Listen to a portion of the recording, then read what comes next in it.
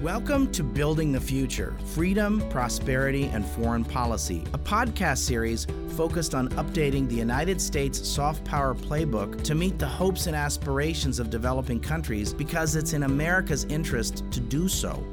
I'm Dan Runde, Senior Vice President at CSIS. There are a lot of global challenges out there, so let's get started.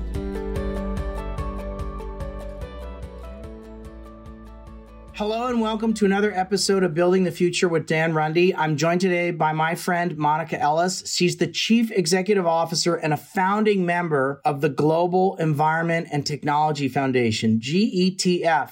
It was founded in 1988. It's a leading 501c3 nonprofit organization with a mission to accelerate sustainable development through partnerships that deliver impact at scale.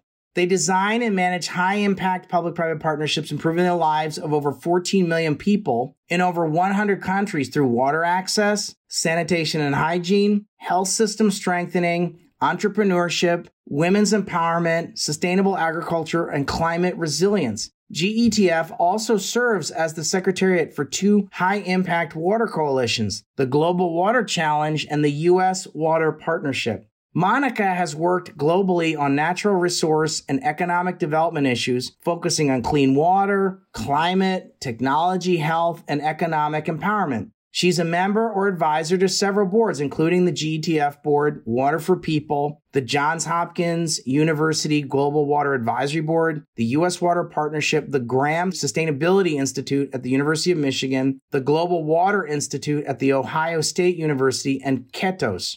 She also serves as CEO of the Global Water Challenge. And on this podcast, we're going to be discussing the most pressing issues of the water agenda and having a conversation about the focus on the impact of cross-cutting issues such as climate change and gender on the water sector. Monica, thanks so much for taking time out of your busy schedule to be with us today. Thank you, Dan. It's always a pleasure to be with you. I appreciate it. Thanks. So, Monica, water is foundational to all development and economic growth. What are some of the most pressing challenges to global water security today?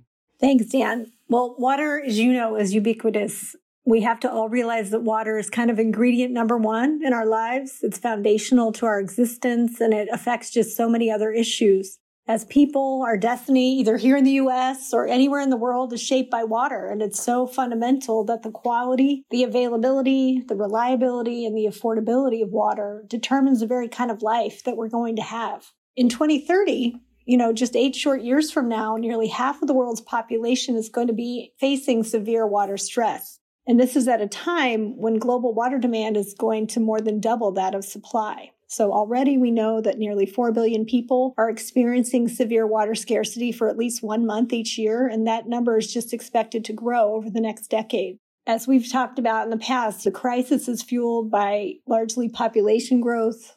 Of course, you have urbanization, you have poor agriculture practices, increasing demand, and climate change. And then the COVID-19 pandemic has also served as a force multiplier for this water crisis. And it's also a stark reminder of just how critical the role of clean water is to health, not just for hydration, but for hand washing. So we need water for this frontline response. Leadership is really needed from all sectors. It's going to require collective action to address it. So our foundation and Global Water Challenge, we work throughout the world on these issues with a real focus on helping marginalized communities gain access to water. And in Africa, for example, we're working in over 4,000 communities, helping address every type of water challenge. Understanding that global picture, it's important to look at water as a hyper-local issue. Each community is unique, from cities whose water and sanitation services have stopped because the population exceeds the capacity of the utility to serve it, or to very remote villages that lack basic infrastructure of any kind. You talked about climate as a key challenge. Most definitely, the climate crisis manifests as a water crisis. And the most profound effect that we see from global warming is how it affects the water cycle and how that impact and that cycle affects humanity's potential. We have extreme weather events rising, and then also it is aggravating the water scarcity situation with longer dry spells and growing numbers of droughts. It also exacerbates pollution of both surface water and groundwater. A second challenge, and we're facing this in the US too, is poor infrastructure or no infrastructure. We need to upweight investment in water institutions and infrastructure globally, including here in the US. We talked about urbanization, but this mass of people that are moving into major and secondary cities, particularly when they're looking for work and in developing countries, it's overwhelming the utilities and the service authorities. You see a lot of flight in the United States, too, out of rural areas to more urban areas, leaving the utilities serving those rural areas in danger of not having enough revenue to survive. Governance, another huge challenge. Governance is required to have fair and equitable water use and management in a community, and it's probably the foundation of addressing the water challenge is having that governance right in a community. We need additional business models and technology that would help us enable net positive water, which maybe we'll talk about in a minute. So those are some of the key challenges, and it's fixable, but it's going to take a lot of investment and a lot of collective action and cooperation amongst groups that don't typically cooperate that well together. You recently spoke at a CSIS roundtable focused on women's empowerment and water access. Could you explain how limited water access disproportionately affects women and how addressing water access lifts communities and economies? Sure. Thanks for asking. That was a great roundtable. Water is the common thread, really, to alleviate barriers to women's empowerment in communities of need around the world. At least that's what we've found in our work, and we have studied the issue quite extensively. So women typically have fewer opportunities, including those related to education, employment. They have greater health risks. They have more responsibility to the home, and sometimes diminished voices in their communities. So when women and girls have access to safe water and sanitation, they're healthier, they're stronger, they're safer, they're more educated, they have the opportunity for employment, and they're more empowered. Our theory of change on this is based on evidence that water really uniquely catalyzes a shift toward women taking greater control over their lives at a personal, household, and community level, and this in turn uplifts communities. We collaborated with USAID, Coca-Cola, and Ipsos, the leading research firm, to create something called the Ripple Effect Study. And that study really validated those findings, that water is this common thread to alleviating barriers to women's empowerment. Some of the ripple effects that we found where there were noticeable improvements were in the areas of health, greater food security and nutrition, education, time savings, which enabled opportunities to go generate an income, more safety and security because you're not walking long distances or vulnerable in collecting water, increased leadership skills, and then shifting roles and norms within the community. One of the findings that I think is always so interesting is that over 90% of the women in our study who use their time savings to pursue income, they use that time to generate entrepreneurial activities and reported an increase in income. And we know that women reinvest their income into communities at a higher rate than men. So it's very important for the growth and the sustainability of the community. One of the things that I think is really pressing, Monica, is developing countries are going to bear the brunt of the impacts of climate change. How do we ensure that the water agenda and WASH objectives adapt to these changes? And what role can water initiatives play in climate mitigation strategies?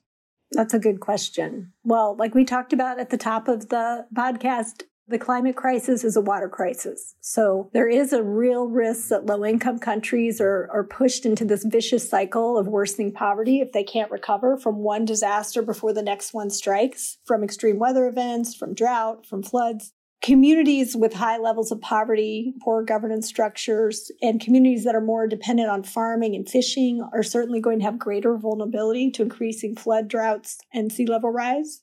Some of the things that water initiatives can offer as a frontline response are this idea of really working at a basin level between business and government so that each entity can play to their strengths. For example, we work with Coca-Cola and Cargill, Starbucks, Ford, a number of great companies in a range of watersheds around the world to help deliver climate-smart water programs. These might include nature-based solutions where you have better options for water storage. You're protecting the watershed, you're restoring it through sustainable management and practices and sustainable ag practices. We also work on utility strengthening. So if you think, Dan, about who has that frontline response for providing clean water access to communities, it's utilities. And they are stretched to their capacity, just like they are here in the United States. And so they need some help sometimes in finding business models to serve low-income people Sometimes they need help with leak repair, promoting water savings or water efficient technologies and approaches. That is one of the things that we champion as well. Women's empowerment. Also, we really try to address this issue through the lens of women because the research shows that when we target investments in women, we get this huge multiplier impact for economic, health, educational, and other societal gains. That's kind of where things are going. I do see more companies heading in the direction of net positive water. Maybe a decade or so ago, companies like Coca-Cola and others committed to replenish all the water they use in their operations. What you're seeing now is this shift toward net positive commitments, which means they're actively taking steps to leave the world better through their business.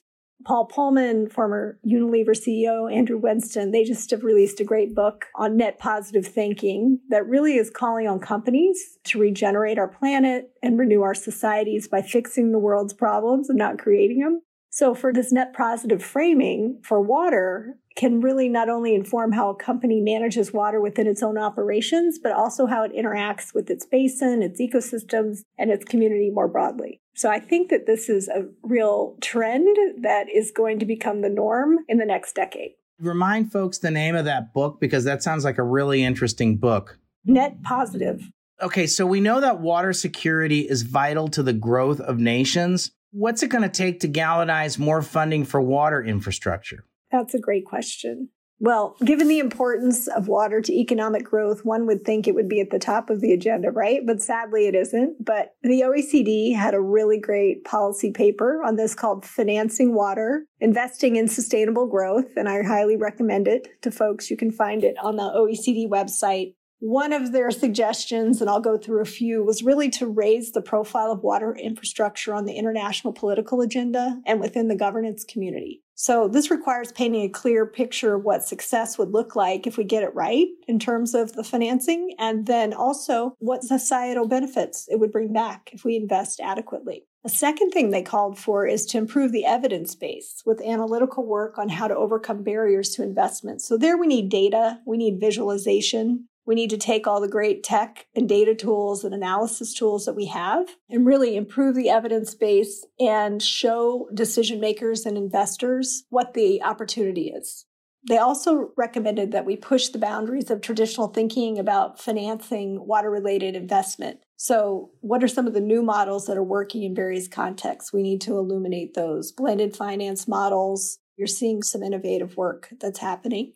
And also just communicating a powerful evidence-based plan for investment that has compelling outcomes and educates those in power to act. Those are some of the things that we've seen being called for that I think offer some ideas about financing infrastructure. But, if we get it right, WaterAid recently provided some estimates that it would take $229 billion each year by 2030 to fund the total capital and rehabilitation needs in low and middle income countries for WASH. But what they found is that those investments in universal access to toilets and taps would also unlock billions of dollars for the economies in the future. That leads to greater productivity. It could be up to as much as $86 billion a year in greater productivity and reduced health costs for societies. If you had just basic hygiene facilities, it would bring an extra $45 billion per year, and then household taps would generate an additional $37 billion globally. So getting there kind of requires unlocking the capabilities and investments from different sectors through blended finance approaches and also integrated programming that deliver multiple co-benefits linked to water. So can you repeat the price tag that you referenced? Is it $220 billion?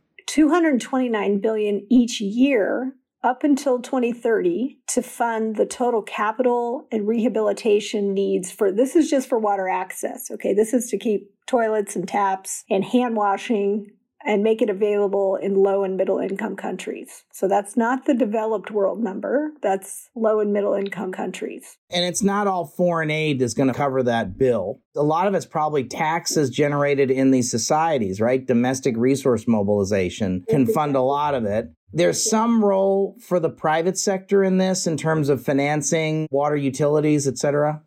There is in financing water utilities. It's in developing products and technologies that use less water, for example, or that empower the consumer to have maybe a toilet, a tap that is more effective with less output when there's less water available. You have to think about those different interventions. There's a lot of opportunities on both the technology side and the business model side. And it is going to have to be public-private partnerships that help win the day. Yeah, I agree. Let's talk about geopolitical events, Ukraine first and then Afghanistan. How are they impacting the water agenda? And do these events have an impact on water initiatives more broadly, indirectly, or directly? So talk about Ukraine and talk about Afghanistan as two kind of, let's call them disruptions, if you will. Well, we're seeing in Ukraine that one of the first acts of war that occurred in Ukraine was the destruction of a dam in the Kherson Oblast that blocked water originally from flowing into Crimea. The Ukrainians had put it up to block the flow of water into that annexed piece. And so one of the first things the Russians did is they came in, they blew it up. We saw challenges to groundwater and a big threat to groundwater, potentially for all of Europe, from what happened at the Chernobyl plant, right? And, that was under control now, but very scary time. And then we know that 2/3 of Ukrainian people live in cities where the infrastructure, including the water infrastructure, has been badly damaged, if not destroyed. So the rebuilding, it's just going to have multi-generational effects for Ukraine because water is a weapon of war. Sometimes it's the cause of war. It's that critical pathway, right, for economic development, for health, for peace, for security, and it's being attacked in Ukraine. What it's going to do is set that country back many generations, in addition to all the other things that are happening, and it's going to take quite some time to fix. In Afghanistan, I would say the water crisis is one that has been brought on by decades of conflict. Of course, they have some serious climate change issues, drought, and then poor water management. And they're back in perhaps the nation-building phase, if we're being generous. And water is critical. Sound water management practices are critical to that nation-building phase.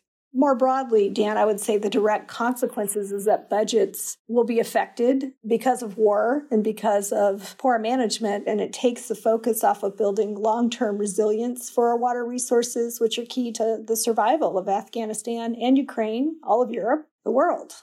It's sad because it sets us back many generations, and it's very unnecessary.